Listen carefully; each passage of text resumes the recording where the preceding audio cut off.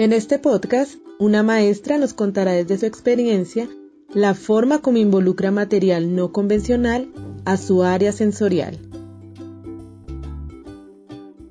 Mi nombre es Marta Liliana Lindo Catime, soy normalista superior y trabajo desde hace más de 10 años como maestra en la primera infancia. Actualmente me encuentro laborando para el Centro área de Santa Marta. Desde el año pasado asumí el área del lenguaje del cuerpo.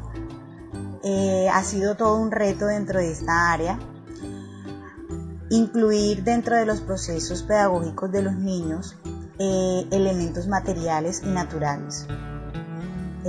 Contamos con un ambiente y un entorno propicio para llegar a recolectar material natural, y con la ayuda de los padres hemos alcanzado recolectar buen material reciclado para nuestras experiencias y nuestros elementos dentro del área.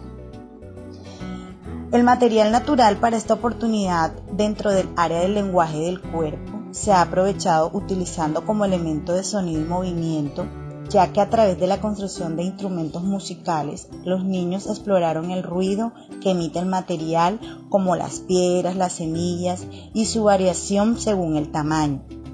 Las hojas y las ramas ayudaron a complejizar los movimientos corporales. Los niños se animaban a imitar el movimiento frente al espejo de las hojas o como elemento de caracterización de sus personajes.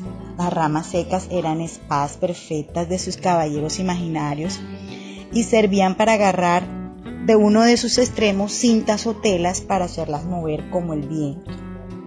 Reciclando botellas pudimos construir sonajeros y maracas que motivaban los cantos y bailes de nuestros niños. Se podían ver en el suelo caminos coloridos creados con tapas plásticas que orientaban a los niños en diferentes direcciones.